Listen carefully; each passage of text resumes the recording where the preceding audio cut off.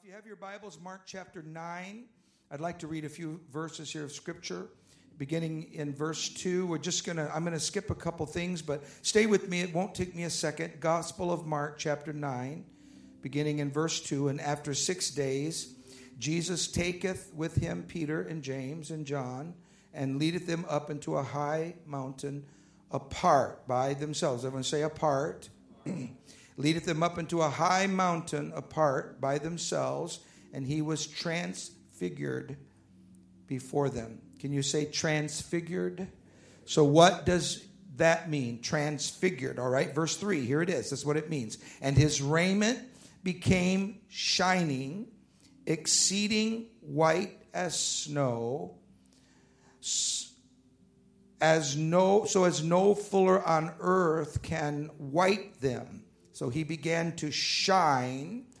So Jesus finally comes down from the Mount of Transfiguration, glowing in glory. And the first thing he faces, and we're going to skip down, is a father with a horrible condition that is controlling his only child. In verse 17, so you can see we've skipped all the way down here. Master, I'm picking it up in verse 17. I have brought unto thee my son, which of course had been seized upon by a spirit that made his speech bound. We'll just leave it at that. Verse 18, and he foameth and gnasheth with his teeth. And the disciples, he said, couldn't help me. I've come while you were up in the mount. The disciples were here. They're your disciples. They weren't able to deliver him. And so for the moment, we'll just skip a little bit more here. We'll see that Jesus, fresh off the Mount of Glory, was a wonder in a dark and troubled world, just as he is right now in Jonesboro, Georgia. Anybody know Jesus is a wonder? Praise God. Suddenly they started running to see it all. Verse 25, and this will be my last verse to read. When Jesus saw that the people came running together, and that's second time, but we'll only use this verse. He rebuked the foul spirit that was in the boy, of course, saying unto him, thou dumb and deaf spirit, which was an evil intruder, I charge thee, come out of him and enter no more into him. Praise God. So devil, you're finished. How many will help me preach tonight? No, I really mean it. I need somebody that will say, I'm going to pray for Brother French as he's preaching today, that God will bless his word. We're going to preach today from the subject, run to the glory. Now, if we could lift our hands and put our Bibles down, let's invite the presence of the Lord. Father, right now, Jesus, we see your glory. Help us to do whatever it takes to press into your presence where the impossible is done. And we ask this in Jesus' name. And everyone said, amen. Praise God, praise God, praise God. And you may be seated. Now, I need you to help me pray today that God will anoint his word. Now, it's actually startling the different details that each of our gospel writers mention in this particular miracle when they relate it in Matthew, Mark, and Luke. My favorite account is in Luke, but I felt compelled to speak on the glory that impacted the crowd and what it means to us today. In fact, the devil says that we cannot have revival. The devil says that your family cannot be delivered from sin. They just love sin. Oh man, they're just so into sin. There's no getting away. Everybody's just headlong after Satan. That's what the devil tells you. But the devil is a liar. There is power in the glory of God that transcends everything that you have ever thought about. There is a power so great that there is nothing that can stop it. When you begin to entertain the glory of God, suddenly something very, very powerful reveals itself, and this story is talking about it. So the different accounts in Luke and Matthew and so on, of course I've read from Mark and I'm doing it on purpose, but they all reveal amazing details. I wish, obviously, this if I preached Matthew, Mark, and Luke, and they're all got unique details. That'd be a very long story. I'm not interested in telling the whole story. I'm just telling you that it is amazing that this Mount of Transfiguration and what took place that day is so very complex and powerful that the story of a young boy, and I know that's troubled some of you, and I said, Lord, I know this is going to be troubling because one of the scriptures actually calls the young boy a lunatic, which comes from a Greek word that means something about that was related to someone that was insane. And the Bible tells us that the boy was an absolutely throwing himself in fits. He would foam at the mouth. He would fall into the fire and fall into the water, and he would lose consciousness. He couldn't speak at all. And we just read they called it a dumb and a deaf spirit. That is, it wasn't always that way, but when the Spirit would come upon him, it didn't say he was deaf. It said that when the Spirit came upon him, I want to tell you something today. Far too many people are accepting. I'm going to preach this by myself. It doesn't matter. Far too many people are accepting the bondage of an enemy that is already defeated. God never intended that you were going to be bound by that. And I want to tell you something else, and I don't care what the devil thinks about it. God never intended for our children to go to hell. God meant for them to be saved.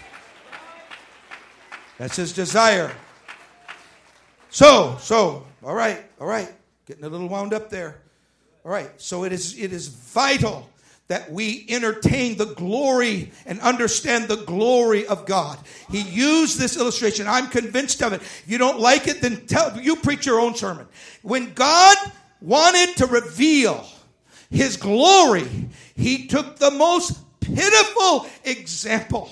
Now, I don't know how old this boy was. I'm going to guess 14 or so, because he's old enough and young enough to fit this story. He's not so young or so old that he could not fit every aspect of Matthew's account, Luke's account, Mark's account. But he was bound in such a way that this father brought him to the disciples. Now, I'm only using this tiny expression here in Mark, that the people knew when they saw Jesus that they were seeing, when he came down from the mount, that they were seeing the visible image of the glory of God. It's never told anywhere else. There's no other example of it. We're never told this will happen again. We're told in Hebrews that it's very exactly what happened to Moses when he went up on the mount, got into the glory of God. The glory got on him, and he was so bright, they had to hurry. The glory! We can't stand it. It's about to kill us. And so they had to veil his face. That's not a very good veil, but it'll do for now. And so they had to veil the glory of God from the face of the people. But the difference, of course, is that when Jesus came, not Moses was a mere man. He was a great man, but a mere man. But when Jesus came, the glory didn't destroy them. The glory drew them, and they began to run toward the glory of God. They saw it. Now, some of you are going to say, well, I'm busy. I'm trying to pay my mortgage, and I'm just so busy doing all these things. And so I don't have time to be paying much attention to spiritual things. And I would suggest to you today that now is the day of salvation. You do not need to believe that you will always have what you are seeing right now. No, not even your children. You know how quickly time is passing, how they're changing from one day to the next. You never know the influences that will be upon them. You need to respect with every ounce of strength you've got the glory of God in your life. Don't ever let any demon, don't let anything, just because you want to seek after pleasure or this world or you want riches. Some people will hold out, and then the devil will finally come around and offer them an advantage financially. And they'll sell out for something that will push them ahead of the crowd in the financial markets. And so they become enamored with riches. And of course, that in itself is a trick, because I am here to tell you that there is not a piece of gold in this world, not a diamond. There is not a yacht. There is not a business. There is not any amount of wealth that can satisfy the soul of man. Say what you want. Come back and talk to me. I am telling you, you can get all the wealth that there is. You can use the most amazing drug that men have come up with. You can buy it on the street. You can get it and think you're having all kinds of a cool life, and this is what you're about. But I am telling you, you need to respect the glory of God. You need to listen to what God is saying in your life. God has shown you His glory. And the Bible says, and so we're back to our story. So Jesus was about to do the impossible for this young boy. The Bible says that he was about to do it. He had not even done it all that went on there that I want to preach about, but I can't. They saw that he was about to do the miracle. And I'm quoting from the verse we just read. The people came running. Now, some people are casual about it, and they're nonchalant. Really what they're saying is, I'm too cool. I'm above that. I'm above the glory of God. I don't even know. How can you put so much confidence in the invisible and so on? But there are those that have determined in their own heart, I have seen God's power at work. I have seen the Lord's hand at work. I've seen it in various ways. Now, I've often wondered, and I know I'm not setting you up for a lengthy sermon, but I want to say this because I want to be clear so I don't have to come back to it. That I know when he was up on the mount, he's very bright and they bowed down. I mean, that's another story. We're not really talking about up there. We're talking about he comes down and he's ready for the next miracle. The reason I love this story is that it shows us that the glory of God mingles with all that is happening down here. Hallelujah. I don't know what you're facing, but I'm talking to somebody today. You don't think God is able to reach where you are. But as you look out there in this world and you're worried about it, suddenly you see the glistening. There's something about it that gets a hold of that. Is the glory of God. You see it, you recognize it. Now, of course, in this story, now we're back to this story. Not just here in Jonesboro, but in this story. They actually, verse 2 says they saw him, verse 1 and 2, that when they saw him come down from the mount, he'd been up there all that time, and of course there was 3 apostles up there with him.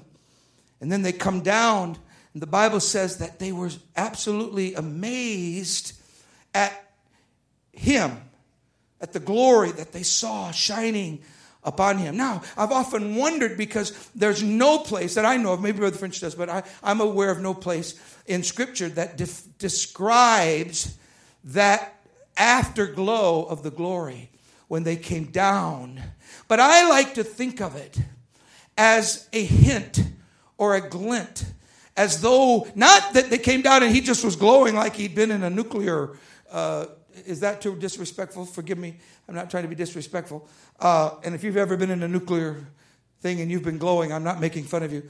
What I'm trying to say is that he didn't just glow all over like he did, like a light, just like a light bulb. That's what he did up on the mountain. I understand that, the glory, it would just transfix. I mean, you could just see the light just pouring through it. And they were, whoa, my goodness, they wanted to build 3 tabernacles up there. And Elijah, the Bible said, Elijah, Moses, and all that went up there in the mountain. But when he came down, that was over. The transfiguration was over, and yet the glory was still there. And you say, why did the apostles tell us this? Because they wanted us to remember that no matter what your child, no matter what your emotion, no matter what you're facing, that God is still in the middle of it with his glory. But you've got to take advantage of what God is doing. Let's clap our hands and praise Him. Thank you, Jesus. Praise God. We have to see this crowd in context. The disciples had tried to help their father, or this father, with this condition of his only child. And so that's its own little story. I don't want to pick on them because I most surely would be picking on myself. And everyone, they tried, and it doesn't tell us exactly what all they did, but we can be quite assured they prayed and other sundry things. And the Bible says, Jesus said, what are you talking about? He said, we're talking about this meeting we just had where we prayed and not a thing happened. And my boy's exactly like he was. And of the crowd, the only one who spoke up was Dad. He said, my boy has this condition. And your disciples couldn't help us. So Jesus came, fresh from the mount, transfigured, demonstrating, we might say, men could see for a moment. Everyone say, see. Come on, stay with me. I don't need a lot of time. Men could see momentarily. That is, they could, for just a little bit, they saw the truth. What would otherwise be covered up with nails and a cross and with flesh. But all of a sudden, the glory that was truly Christ shone like a light, and the true glory of Jesus was seen for a moment. The Bible says that they were greatly amazed, verse 15, at this visible sign of the glory. So I've often wondered, so what was it? And I'm going to say that I think it was as though he was glistening. It was as though sparks of the glory were shining off of him, and every movement and when the Father stood, it was like God is saying, it's about to pass the ability to see it in its natural form. But I have a feeling there's somebody here today that doesn't have to see it in its physical form. You feel the power of God, and you know that God is bigger than your problem. And the Bible said when the people saw that, of course, might have been a little different. I'm trying to describe my own sense of what they saw. But they saw it. And the Bible said they started running. So there's so much about the miracle that we're just walking right by. This is one of the most amazing things. And I feel in the Spirit to draw this parallel immediately. In other words, not to dig deeper. If we don't dig deeper, then we don't. What is it that you are running after? What is it that has your enthusiasm all peaked? Is it a sport? I mean, is it a sport that so energizes your mind that when spiritual things come along, that it is like way down here? You may chase after the pleasures of this world, and many are. Young people are being told in our generation that it doesn't matter what mom and dad say. There's other things you can run after. And they're running after them as fast as they can run. Immorality, pleasures of all kinds, and especially Hollywood or some other thing. Where that guy's mine. Those over there, man, I'm going to live like that. That's the way I'm going to do. They seek that, and they pursue wealth or fame or political power. And you may run after these and more, but they will all, in the end, disappoint and leave you empty because they cannot satisfy. So when I can hear it, I've already had someone just recently say, well, I'd like to try it. If I could just drive it for a few months, I'd be happy. One guy told me just back last year, he said, I wouldn't even mind going to hell if I had that.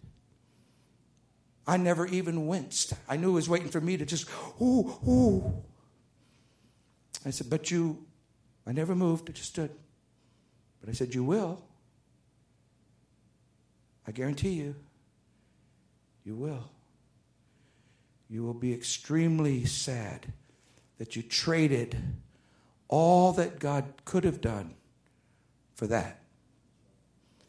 As though those fleeting things are worth your very soul in your life. But that's the kind of day that we're in, where you can actually be tricked into thinking that some little trinket, I'm going to do this and I'm going to get to shake hands with somebody and I'm going to be cool. I'm going to sit there to their music and I'm going to do like this. And then that's going to be so cool that's going to fill my life with meaning. And in the end, when it's all over and their soul is left abandoned, they are left with a meaningless emptiness.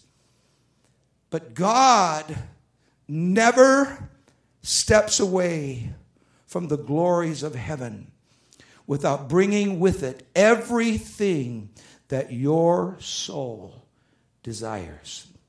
It simply is imperative that when you begin to see what God has accomplished, that you take your own faith and your own heart. Because, listen, I know you say, okay, Reverend, there's the punchline. Right there, you see, you told me everything's going to happen when I get to the... Yes, but you can only see it if you exercise your spiritual faith. And the Bible said, now I'm going to cross some of your theology. This incident with the apostles, I know they didn't pray and fast. The Bible says it, so forth. I know that. I'm not interested in that part of it. Not today. I'm not here to talk about what they didn't pray, then fast, and so on.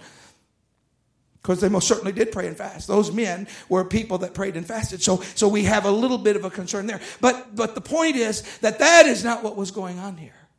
What God was letting this group see was that it was not going to be just because some disciple or somebody that has the mic who happens to be 6'3". That was supposed to be funny. Some preacher let me get more specific, in a brown suit. Just because he's tall and slender, that suddenly God is going to use a personality or this group of disciples. I'm not disparaging, Lord, please. I hope, Lord, please. I believe today that you are reaching into this county, into this city with your glory. But it is essential. Nobody can find the touch of God in his glory if they do not recognize what it is. And so the Bible says to him, "O ye of little faith." So I'm going to cross some swords. I just want you to, I don't want you to kill me on this one. I want you to just listen to me a little bit. So he's talking about his own disciples, and he has some interesting things to say in all the Gospels. And then he looks at the Father and he says, "Now, you can see what this comes down to. And I can see just a little bit of that glory coming out. Just where that dad had spent hours." And I want to tell you something.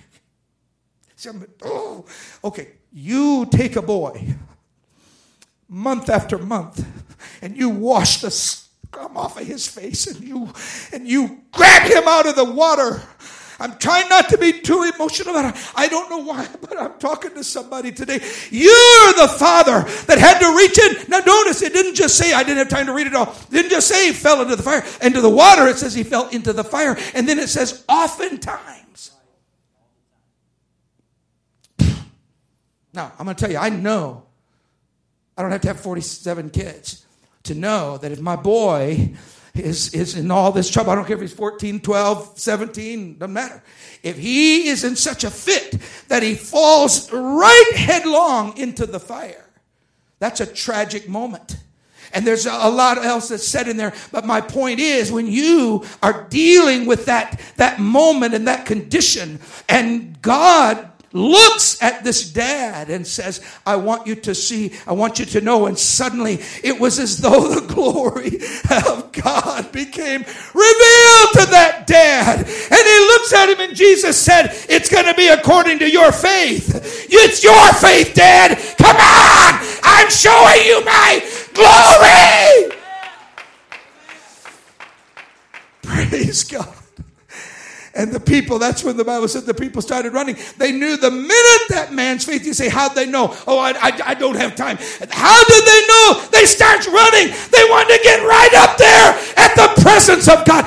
Listen to me. It is time for you to run to the glory of God. It is time for you to move in the direction of the glory of God. It's your son, sir. It's your son. And you can blame it on every apostle that ever lived and all he didn't do and what faith he didn't have. And it comes right down to what you are seeing and feeling. That is the presence of God. And when the devil says, well, they're just going to live that way, they're just going to go to hell, that you just can't, nobody cares anymore. That is a lie. There is revival all over this world. There's revival in Jonesboro. And God is getting ready to do miracles for our families if we will get ourselves set in the direction of the glory of God. Could we lift our hands to the Lord just for a moment? Hallelujah. We praise you. Our musicians are coming. We're going to stand together all across this building. I feel like there are those of us that will move toward the Lord today. May just be a little inch or a little bit. I'm not asking you to do anything in particular. I'm just asking you to, you can say, well, I'll just kind of mosey. I don't know what mosey is, but where I come from, mosey means something like this. That's mosey where I come from. I don't know the linguistic origins of mosey. But you just sort of slowly, you don't want to be too uncool. I don't care. But I would suggest that when you really recognize his power for what it is, you're going to suddenly break into a sprint. And you're going to start saying, I got to get over there. That's my baby. I'm going to trust God. I know that's God's glory in my midst. And you're going to reach out toward it. If that means you stay where you are and you lift your hand, or you come to the altar and you pray, this altar is always open. I want the musicians to play, but I wonder if we could all let's come and stand as close to the altar as we can. Everybody that wants to come. But I want us to pray today that God will energize the hearts of the needy and the lost today like he never has. That God will answer prayer today like he never has. We're trusting him and we are giving him all of the praise. I feel like there's something breaking loose here today. Hallelujah, hallelujah. That's it. Now that we're in the altar and others are coming, just keep coming. But we know we've got children. We're aware of that. I want us to lift our hands and I want us to thank God. I want you to thank him for what you've seen. Lord, I've seen things I never thought I'd ever see. I've understood spiritual matters I never thought I would understand. Lord, I've hungered for things that I never thought I would hunger for because I have moved myself. And Father, right now, somebody is beginning to see the value of moving toward the altar, moving toward the glory that we're seeing in our midst. And we thank you. Go ahead and sing, Sister French. Praise God. Oh, yes. Oh, yes. Glorify thank you, Jesus. Your name. Thank you, Jesus. Glorify. Now reach over. Pray for somebody, whatever you feel today. Let's just pray that God will move us closer. Closer, Lord. We want to see a miracle that you alone can do. Somebody